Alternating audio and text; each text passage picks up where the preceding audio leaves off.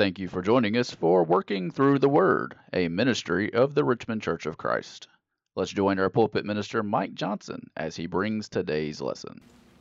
The circle of life just keeps turning. This summer, we are expecting our 6th grandchild. It's a pretty cool thing, right? And those of us who have grandchildren understand that. Those of us who had children went through that process personally of expecting a child. And we understand what that's like, to expect something. That's how we refer to pregnancy. This woman is expecting. Now you and I can all list a whole bunch of things that when you are expecting, these are the things that you're expecting. Like you expect to get bigger. You expect to have certain cravings of food and things you don't like. You might expect to get sick. You're expecting to go to the hospital one day and probably have a little bit of pain or maybe some medicine to stop that. A lot of expectations. But you know what? You're also expecting to hold a brand new child.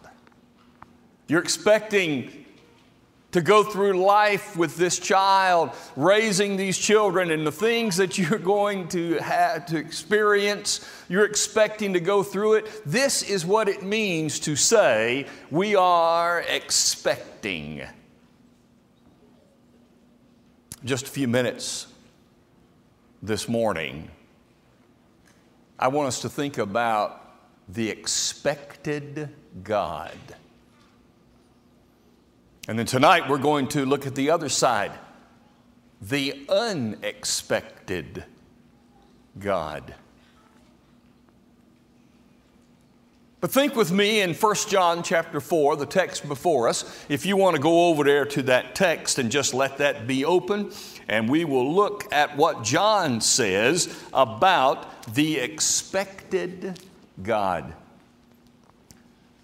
John tells us a few things that I think are very helpful as we think about the God that we expect. In the first place, just in your mind for just a few minutes, what is the image that you have of the God that you expect? What is it that you expect from God? What is it in your mind that you say, oh, this is the God that I know. This is the God I'm thinking about. This is the image that I have. Let me give you the things that John says. You see, John wrote his book for the purpose of saying, I have written to you that you might know that you have salvation. This word know is big in the gospel as well as in the letters of John. And here in 1 John, he uses the concept of knowing and knowledge over and over. He wants us to know. And therefore, when we find out about God, it's because God wants us to know. God wants us to expect things about Him. Here's number one. We've never seen Him, but we've come to know Him. We have never seen God. Moses in the Old Testament, Exodus chapter 33, wanted to see God. God, let me see your face. I want to see you. I get that, don't you? Don't we want to see God? We've seen all kinds of representations, but I want to see God. And Moses said, I want to see you. And God said, wait a minute. No man has seen my face in full and lived. Our physical makeup could not handle the image of the reality of the God, seeing Him in His full. We won't be able to see Him in His full until we are just like Him. So the God that we see is the God that we can't see because we would die. Job says, not only do I not see Him, I can't even sense Him. I think Job had a problem other than all the physical things going on in his life. Job lost everything, as you know, and eventually he received it all back. But here was his biggest problem in my mind. I think Job, with all the things that he said and all the questions that he asked and all the things he had to confront, Job was not able to speak directly with God. I believe Job was written in the time of the patriarchs, when God was talking to the heads of households. But during all of this that Job was going through, God was gone. Job was not able to talk to Him. And over throughout the book, he says things that indicate that he's not getting reactions from God the way he had been in that system. And so he says in chapter 9 and verse 11, when He goes by, I do not see Him. And when He moves, I do not sense His presence. Have you ever asked the question, is this from God? Is this what God is doing? Am I supposed to see God in this? Sometimes we just don't see Him. But even though we haven't seen Him, we know Him. In verse 16, John says, we know the love that He has for us. We know God. We don't know everything about God, but we know God. We know God because He's declared Himself to us through His Son. Jesus said in John 1 in verse 18, no one has seen the Father but the Son, who is from the Father. He has declared Him. I may not be able to see God, but I can know God by seeing Jesus. Have you noticed that billboard on 75 South? Someone has put up, there are a lot of religious billboards that seem to come from a certain source. And this one says, who is Jesus? Read the Gospel of Matthew. That's a pretty good billboard. Well, here's the point. When we read and know Jesus, now we know God because God has declared Himself to us through His Son. Number two, I can know God because every day His creation declares Him to us. What is manifest is seen. Why? Because His invisible attributes are clearly seen, being understood by the things that are made, even His eternal power in Godhead. Romans 1, 19 and 20. How in the world is it possible for people to see the intricacies of life on this planet and not know that there is a God? You know what is interesting about that to me? The vast majority of humanity knows that there's a God. They don't always call Him Jehovah. They might create all kinds of different religions, but every one of them has the foundational concept that there is a God. For all the vibrata, for all the media, for all the publicity that atheists get, they are still a vast minority. Some form of God is in the mind of the vast majority of people. The creation screams, there is a God. Here's what I expect about God. As John says, I expect that I don't see Him, but I also expect that I have come to know Him. Number two,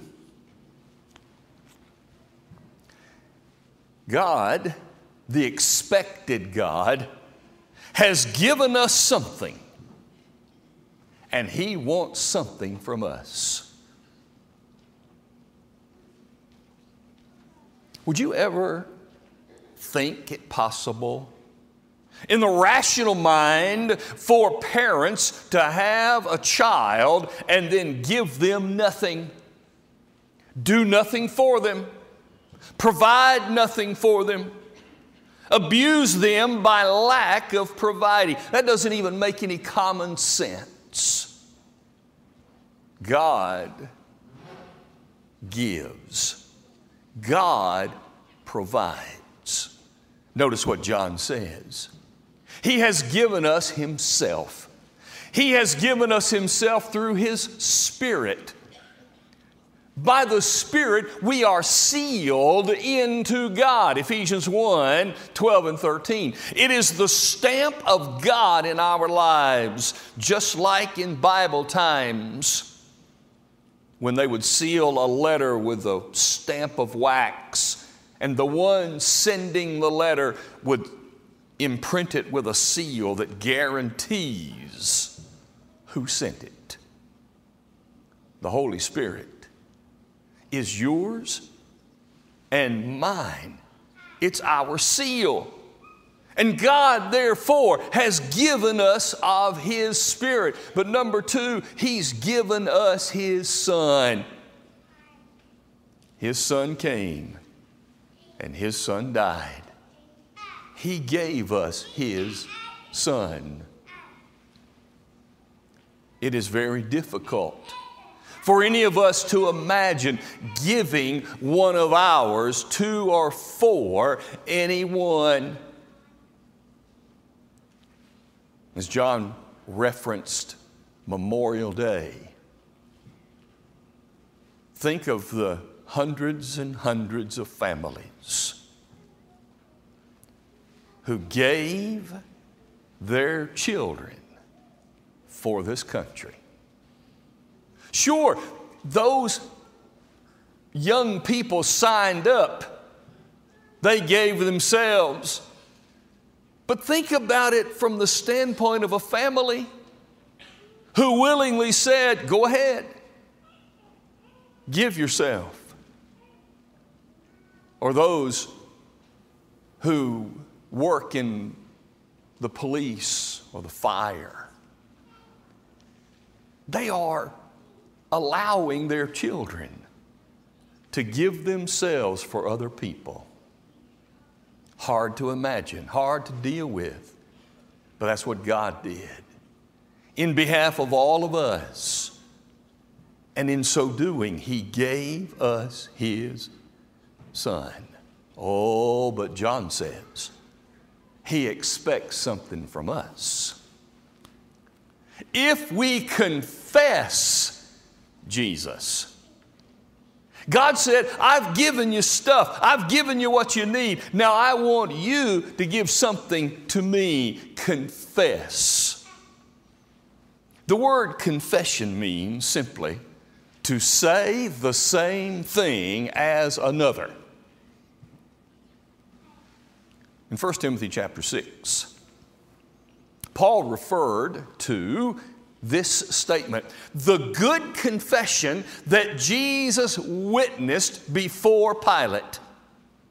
He said to Timothy, you make the same good confession. You say the same thing as Jesus said to Pilate, because Jesus said the same thing as God said to him. This is my beloved Son, in whom I am well pleased. Jesus verified that to Pilate. Paul said to Timothy, you verify it. And now John says to all of us, we better verify it as well. Confess that Jesus is who He says He is.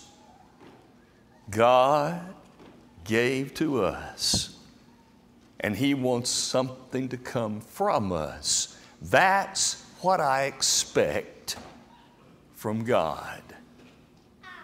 Number 3, John says, He loved us at the beginning so that we can be bold at the end. John said, at the beginning, Jesus, God, loved us. Oh, we might think, yes, He loved us at the beginning of the creation. That's why He decided to create. I think that makes sense. Love cannot stay contained. Love cannot exist in a vacuum. By definition, it multiplies itself. God loved, and therefore He created, because that's what love does. So that might be part of what John is talking about. But it also might be that he is saying He loved us at the beginning of our new beginning. When we were still without strength, in due time Christ died for the ungodly. When we were still sinners, Christ died for us. Before our new beginning began, God loved us.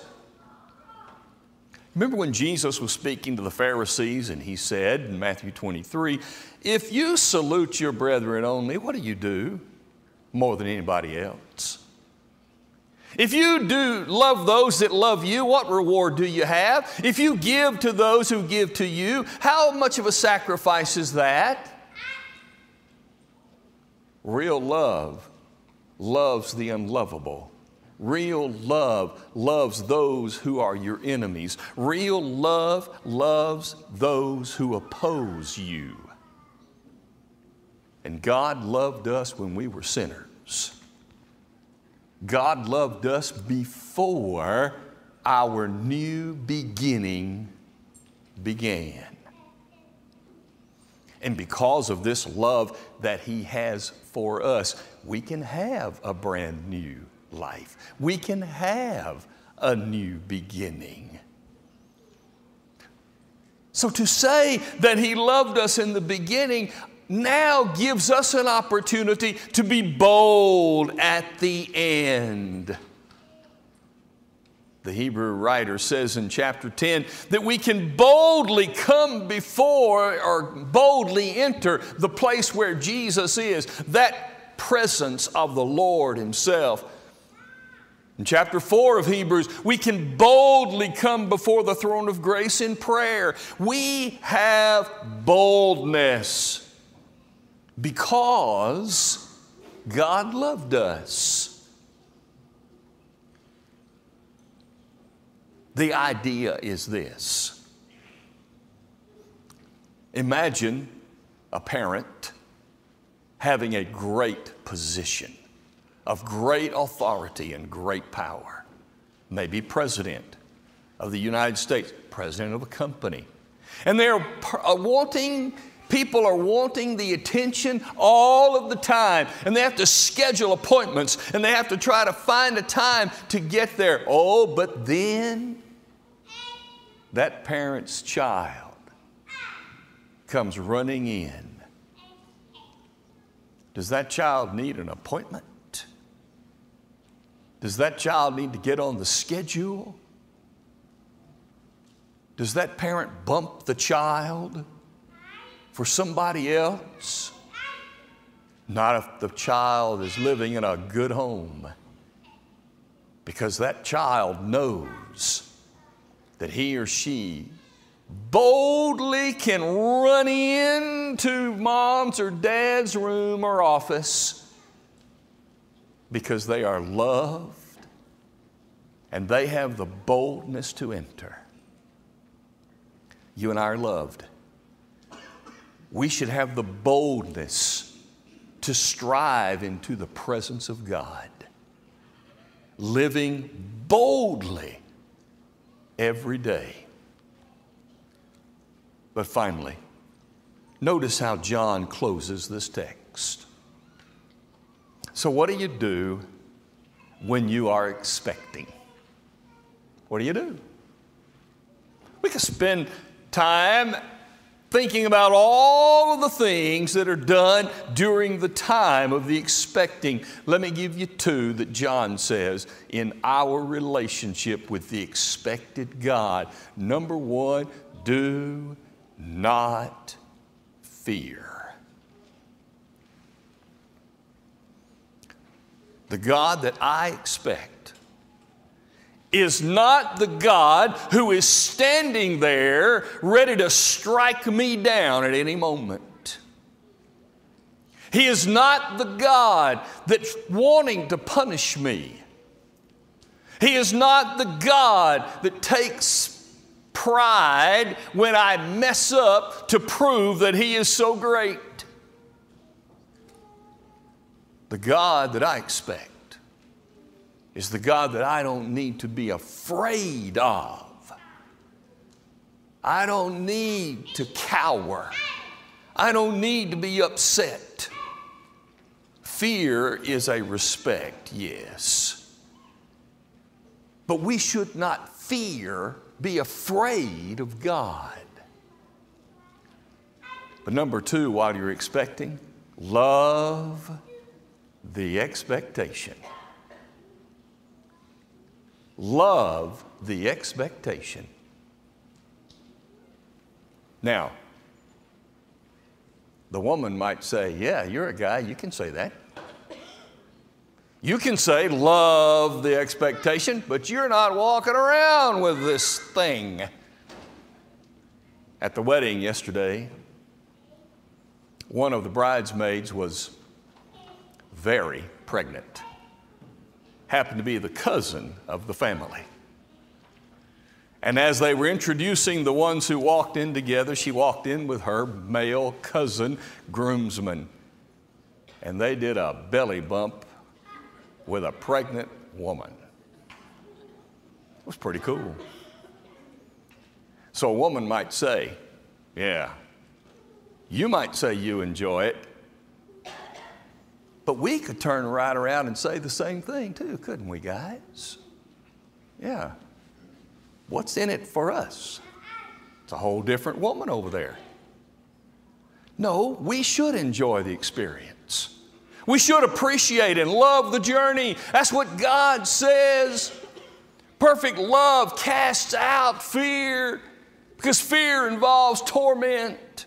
While you're expecting, don't be afraid of God.